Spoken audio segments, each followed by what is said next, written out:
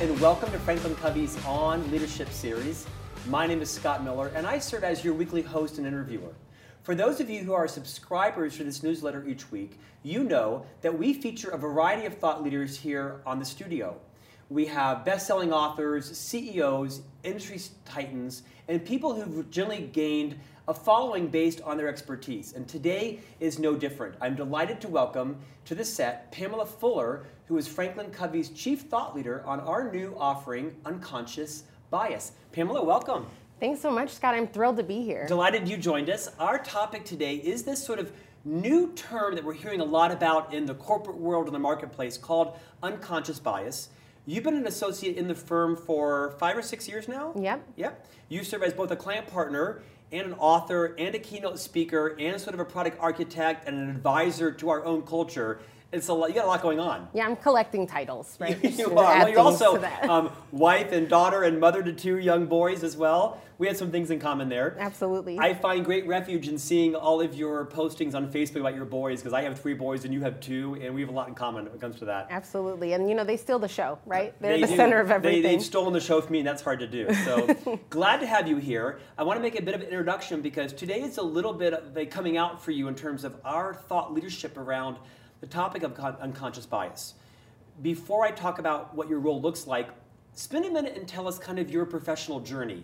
How did you develop this passion and interest around unconscious bias, and kind of walk through some of your professional highlights? Absolutely. So I think most of the things that we're all most passionate about is born from experience. Sure. And so my whole career has been connected in one way or another to issues of diversity and inclusion. So I started my career in the nonprofit space, really supporting immigrant families and marginalized groups. Sure. In the DC area. I relocated to Miami and worked for a long time for a nonprofit that supports people with intellectual and developmental disabilities, really working to bring those folks into society. And then I moved to DC, or back to DC, where I worked for the Department of Defense in an office of diversity and inclusion, really ensuring that our Department of Defense mirrored the people that it supports, right? The American people.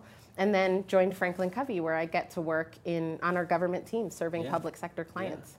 How honorable it is for us to have someone with such a broad experience that you've brought from the not-for-profit sector and also the public sector to help our company become more aware internally of how we can build a stronger culture from your experience, but also helping to have government organizations benefit from the value that Franklin Covey has to offer. So you've got kind of both sides mastered. So. And I think that's so important. It's interesting, those perspectives, speaking of bias and perspectives, they are really different, but when you've been in both, you can find the similarities. Right. We're honored you're here. We hope you stay for a long time. Thank you. Let's talk about today's theme, which is unconscious bias. It's a term we hear a lot about, and you've become kind of our global expert on this, helping to raise up other expertise as well. You are the lead author of a new book that Franklin Covey is publishing called Unconscious Bias. That'll be out in about a year from now. But in the interim, we're launching a mini book. We call it a monograph, but to most people, it's a mini book, 20, 25 pages. Will be out May 1st. That comes right alongside the launch of our new offering. Level set everybody. We hear this term unconscious bias a lot. Educate us on what it is, why it's important, and why it's so prominent in every organization right now. Absolutely. So unconscious bias, it's also called implicit bias, and they are the same thing. So those are interchangeable words. And it's really the reality that our brain is a supercomputer, but it suffers from a capacity problem. So at any given moment, we are taking in 11 million bits of information, and we can only consciously process 40 of them. So there is a delta, there's a gap between what we can consciously process and all of the stimuli around us, everything we're experiencing. And the way that our brain handles the gap is through cognitive shortcuts. It's programming, if you think of it in a computer sense. So it's programming and all these automatic systems in our brain that help us navigate the world. And that is where bias lives. That in that automaticity, we can sometimes make judgments that are not accurate. And it's not always negative. For our purposes, we define bias as a preference because it is a natural part of how the brain works. So there's no shame in that. We just need to be aware of what some of those automatic things are. So when I think of unconscious bias, I think of it trying to fix me not in a bad way, that I have some shame around it, but you're saying not all biases are negative. Absolutely not. I mean, there are organizations that have a bias towards action or a bias towards innovation, and that's good. As an individual, you might actually have a bias towards bringing different thoughts into the fold, right? One of the most common things I hear about really strong leaders, and I think we've all had this experience. So there's the sort of leader that surrounds themselves with people just like them, who sort of confirm all their brilliance.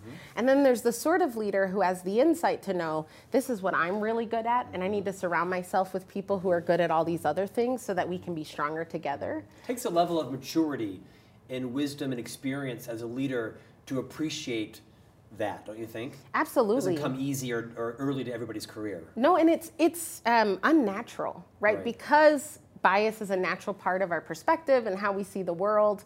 Part of that automatic programming is for sameness, for likeness. It just feels more comfortable. And even in our conversation, right, we've got these boys, and it is the thing every time we've seen each other, we mention these boys, right? It's our sameness. It's the thing that we can share and sort of put ourselves on an equal level of understanding, because that's what's natural, it's what's safe.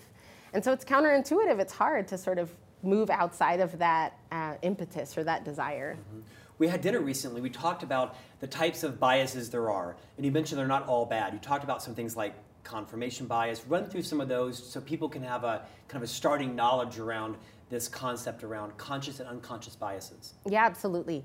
You know, a lot of research has been done in this area. A lot of that research is grounded in education and criminal justice, because that's where they see sort of the biggest disparities.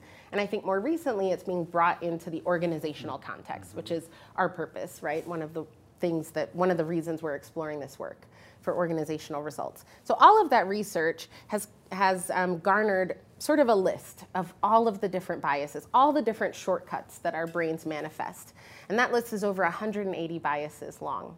Some common biases, and these are just a couple, and what our research has shown can be really prevalent in our thinking. So I'll talk about three: confirmation bias, affinity bias, which we sort of touched on, and then negativity bias. Great.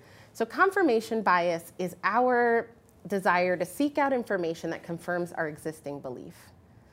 So if I think bananas are the best thing to have for breakfast, what I put in Google is bananas are the best thing to have for breakfast. And then I get all this data and information that proves that bananas are better than oatmeal, and they're better than eggs, and they're the best thing to have for breakfast. Now, if we put that in sort of an organizational sense, we can think about people's education. So I have an MBA, and I like to think I'm good at my job, right? My boss thinks so, I'm still here. And so I might, when I'm hiring, say the people who are gonna be the best suited for this job are people with an MBA. Maybe even from your own institution. Maybe even from my own institution. And so then I intentionally I can even put that in as a job requirement, right? But requirement is a strong word. Is it a requirement? Or am I just looking to confirm this belief that I had? So then I hire someone with an MBA from the place where I got an MBA, and they are phenomenal. And it just confirms my belief that to do well in this role, you need to have an MBA. The second one I wanted to talk about was affinity bias, and that is our desire for sameness. That same feels good, that when we say, I am like you, it translates into I like you. So there's some truth to that adage of people like themselves. Absolutely. People like themselves. Leaders like people like themselves. They see themselves reflected, and it feels safe, and it feels like that's the way that I will be effective. I read a quote in the guidebook from our founder, Dr. Covey, that said, we see the world as we are, not as it is, and it's a powerful statement. Absolutely, and we see things as fact that are not fact. It's how we feel about a situation. So I feel like if Scott and I have this thing in common, we'll be able to work together better.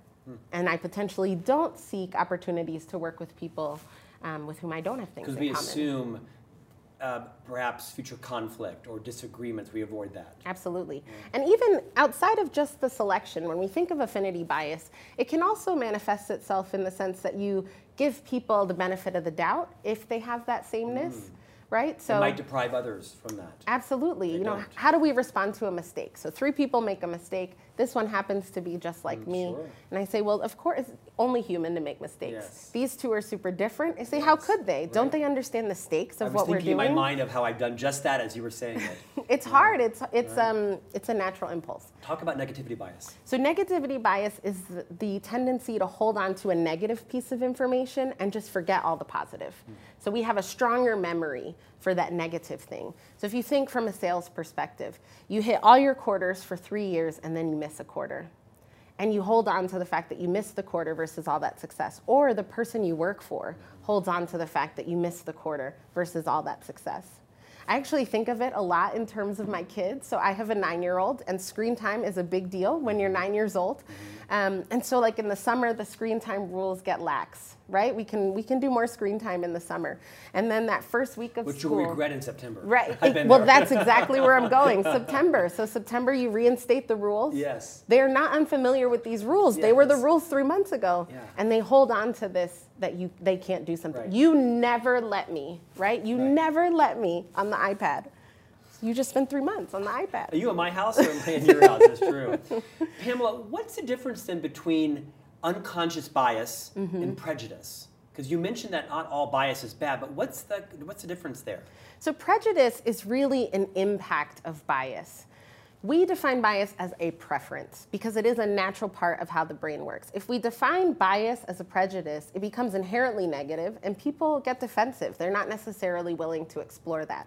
But if we can identify when we have bias and then separate ourselves a little bit from the feeling or experience to why we are having that feeling or experience, we can make a conscious decision about whether that is benign, negative, or positive.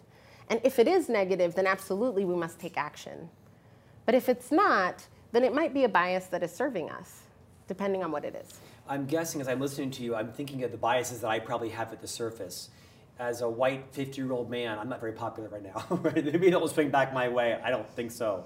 But I'm thinking of some of the biases that come to my mind: gender, race, sexual preference. I'm guessing there are many more biases that I have that are unconscious that I need to surface. Are there some other ones that come to mind immediately? Absolutely.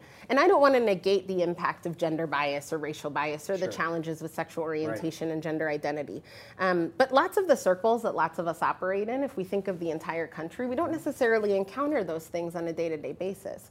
But there are lots of biases around education level, around the geography someone's from. You know, what do you think when you call someone and you don't quite know where they're from and they've got a Texan accent or the Deep South, right? And how we respond to that. Our personalities. Or a Northeastern accent, right? Absolutely. The Bostonians of the world, the New Yorkers, a couple other things.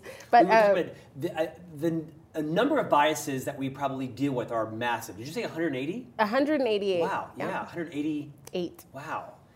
And I'm guessing when someone gets more educated, more in depth with their own biases, they could probably be overwhelmed. Absolutely. Right? The more, if you had me put down pen to paper, I probably could think of 60 or 70. At some point, there has to be like some reason to say, okay, a second, I'm probably biased by everything. It's not a bad thing. It's my preferences. What's the best way for someone like me to uncover what are my most detrimental biases amongst others? So I think the reality is the more you learn about it, the more you see bias in everything that you do. Right. So I walked in the studio today and I saw some people for the first time who had previously just been email addresses and people that we had worked with. And so I had some biases that came up just from looking at them. Yeah. The question is always, what is the impact? And I think you can start with where your role is. So if you're a leader, you might start with some of the decisions that you're responsible for on a day-to-day basis. So you have a team that reports to you, and in a lot of ways, their career is in your hands. So that everyone has sort of their own road professionally, and they can make their own decisions. But whether they get a promotion, whether they get to work on an upcoming assignment, you know, the company is taking on a new initiative, and who do we assign to that? Those decisions do impact people's careers over the long term.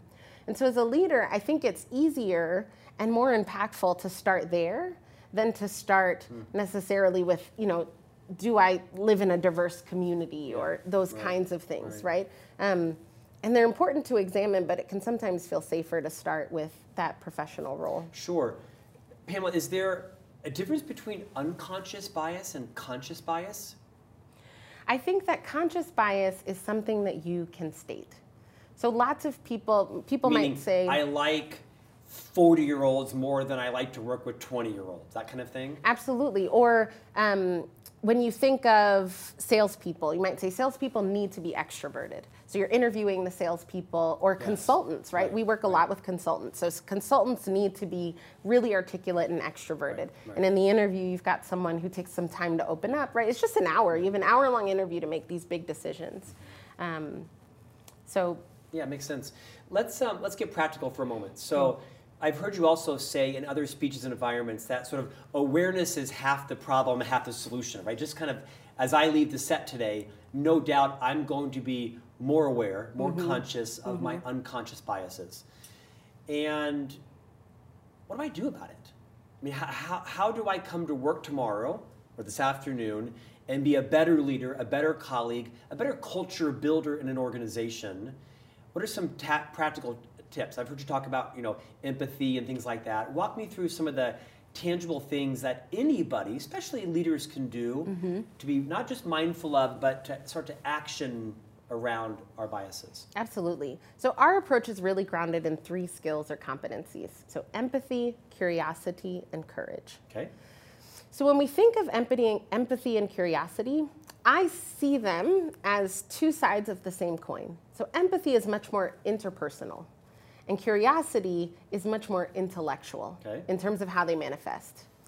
But when we think of one, it fuels the other and vice versa. So you and I meet, and I don't have any natural, this is a white man who's been with Franklin Covey for quite some time, an executive. Say when I first started, when we first met, I was in the interview process for joining Franklin Covey. And so here I am, and you live in Salt Lake City, in Utah, and here I am living in DC, which is different from Salt Lake City in lots of ways, had never been to Utah. And I'm a person of color, I'm a woman, and just feeling that sort of separation. So I don't feel... Chasm, really, right? I mean, 2 people couldn't have more differences than you and I, perhaps. And I can write a whole story in my head about what that means about Scott. No. And so when I think of empathy, we didn't have that necessarily an initial interpersonal connection, right? I didn't see myself in you. But if I use these behaviors of curiosity, I mean, going back to our boys, right? Curiosity is so big in children. They ask a lot of questions. They ask critical questions, questions you wouldn't think of, and they actually listen to your response. I think as adults, we might even learn, well, I'll ask the questions, right? But then we don't really listen for the response because we think we already know it. So really listening empathically and then building follow-on questions based on those responses.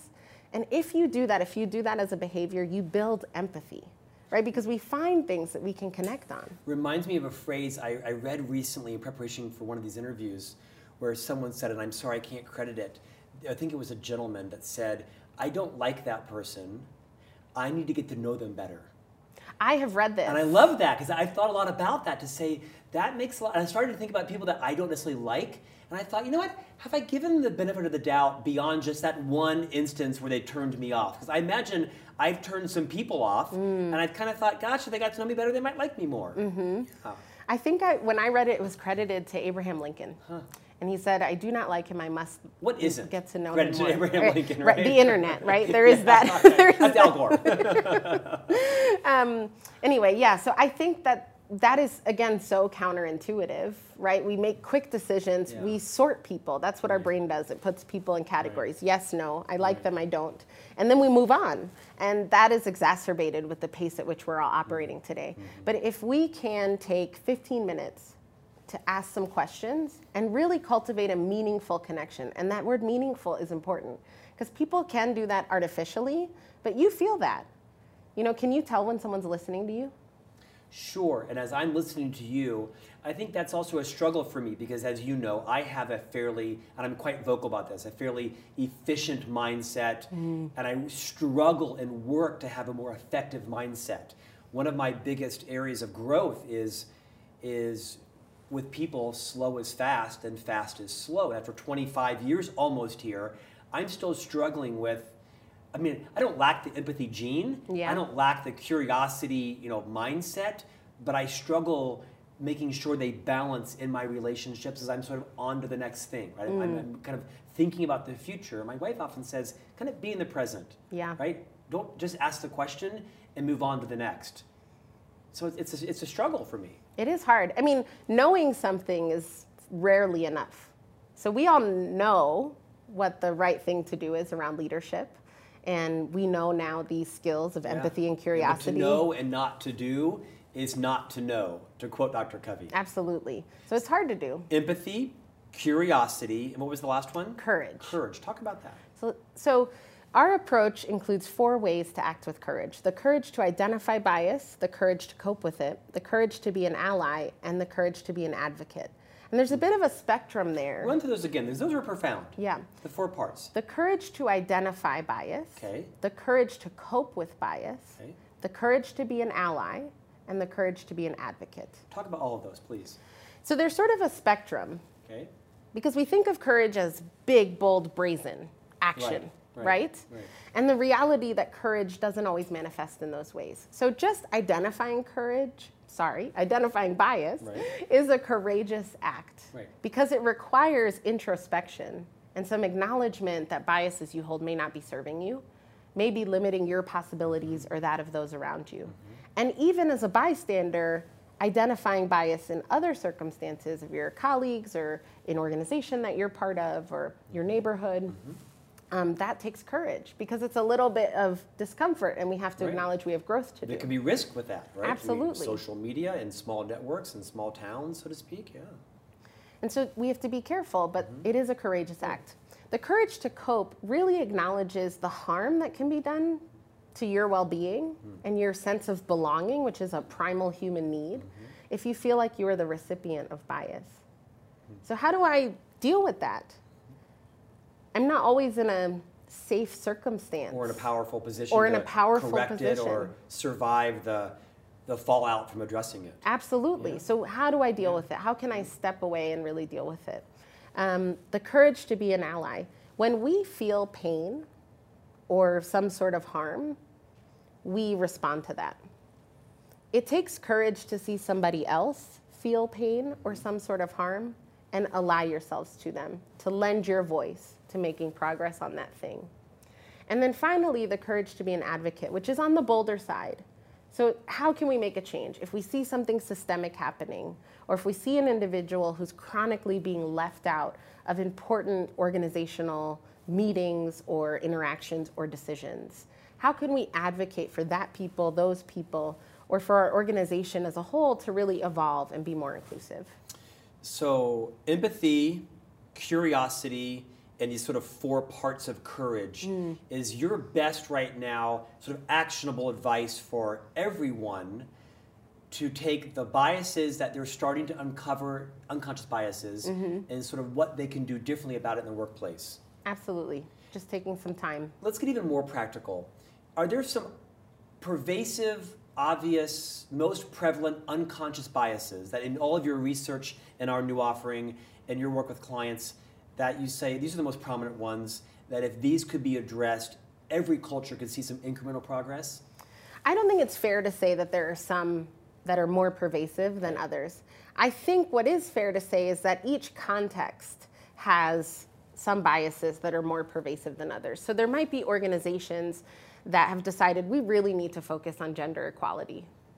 Because they were told to by a judge, their board said they needed to, somebody placed some pressure on them. Yeah, so sometimes it's top down. Right. Sometimes it is legal. Right. And sometimes it's their customers. So customers customers make decisions, and even in our role as customers, with their pocketbook. Absolutely. We want to work with a company and spend our money with some place that really is building a culture and treating all their employees, equally and reflects our values. Right. Right. So if I say this is important to me, and then I give all my money to someone, the company, that is not reflective of that, then I feel hypocritical. It seems like the days of boycotting firms for misaligned values have moved to supporting firms who do. You don't hear a lot about boycotting anymore, but you hear a lot about consumers investing with or putting their money with vendors, suppliers retail stores Yeah. that reflect their values, reflect their interests. I think that that is something that the marketplace grabbed hold of, right? So I think that that's part of innovation, is that there were companies and organizations who were founded on the hope and trust that consumers would do that. And consumers have done it. Right. And so that area of the marketplace has thrived. Yeah. Talk about the offerings. So Franklin Covey is just introducing this new offering as part of our All Access Pass subscription service. This is like a baby, like your third son or third daughter, right? So the daughter I don't have. It's a dog you don't have yet. That's right. Yeah, two's enough. Sorry, I have three. I love my third, but two is easier, Then you're especially with boys. Yeah. Unconscious bias. So it's a one-day offering. Talk a little bit about if someone chooses to make an investment in this offering within our pass. Yeah. What's going to change? What's different in the organization? Why will the return on their investment be so screamingly obvious that they'd want to, make it a pervasive offering throughout the organization? There is so much data about this, that if you address unconscious bias and then implement skills and strategies to make a difference, to make progress on biases that might exist in the organization, your organizational results increase. Employees who feel they've been the recipient of bias are 3 times as likely to leave the organization. Wow. So stop right there. So we mentioned earlier, if an organization is invested in engagement and they're invested in building careers for people inside the organization. It's a great insight I learned from Whitney Johnson recently, who wrote the book Build an A-Team. She talked about enduring organizations really do their best to help people build their career path within the company. You don't have to leave it. Yeah. And this is an investment in that, is it not? Absolutely, an investment in retention. Yeah. I mean, it costs so much to find a new employee, to ramp a new employee, instead of growing an employee. And we've done a lot of research on leadership that says one of the #1 challenges organizations face is a vacuum of ready now leaders. Right? So this helps with that. Also, there is the invisible cost of every single member of your team or organization who's disengaged. And so if someone feels that they're the recipient of bias, or if they're just looking around and seeing that people aren't being treated fairly or not valued, it's interesting, the conversation around diversity and inclusion. So diversity is about representation. It's who's at the table or having a seat at the table. Inclusion is about what you do with that diversity. So how you leverage it, how you maximize it. And if people really have a voice at the table, and a voice that is beyond tolerance, like, okay, you're here, no one wants to be tolerated. But if they're really called into the organizational culture, we're making a big decision, we want to know what you think. That can make all the difference in the organizational results that you achieve. Well said. I'm also guessing that for organizations that are interested in risk management and for preventing litigation from having, perhaps well-intended or ill-intended leaders foisting their biases on people, it's probably ideally a great education for organizations that want to minimize their exposure on that. I think most organizations are required to do compliance training, right? Let's tell everyone what is illegal and legal, which is a very sort of a firm line. The reality is that bias and the impacts of bias when it is negative can rise to the level of illegality. So if we address it when it's just a bias, if we address this proactively and positively to say, we all have bias, it's a natural part of how the brain works, and we have to ask the question, is this limiting my possibilities or that of those around me? Then we're not even moving into the realm of legality, right? We're addressing the issue before it becomes egregious. I don't know if you know, but you're kind of on the cusp of a little bit of influence bigger than you're used to, because this is your big day coming out, whether you want it or not, because as the lead architect of our new offering, you're going to be inundated with clients asking you to come in and speak to them, which you do, right? I mean, in your cracks and crevices, you're willing to keynote, and you do that a lot, and you're quite excellent at it. So for those clients that want to bring you in, I won't give you her mobile phone number, but you can call Franklin Covey. But you're also the lead author of a new book with your co-author, Mark Murphy, one of our consultants from Texas. And you're writing a big book, like a couple 100-page book.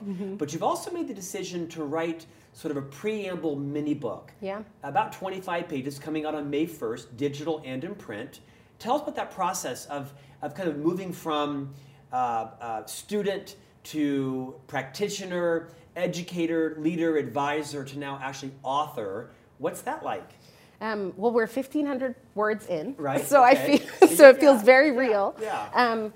I think I really enjoy research. I read quite a bit. Someone asked me what I would do if I had a year off. And I said I'd buy a lot of plane tickets and bring a lot of books with me, right? So just go to different places and read.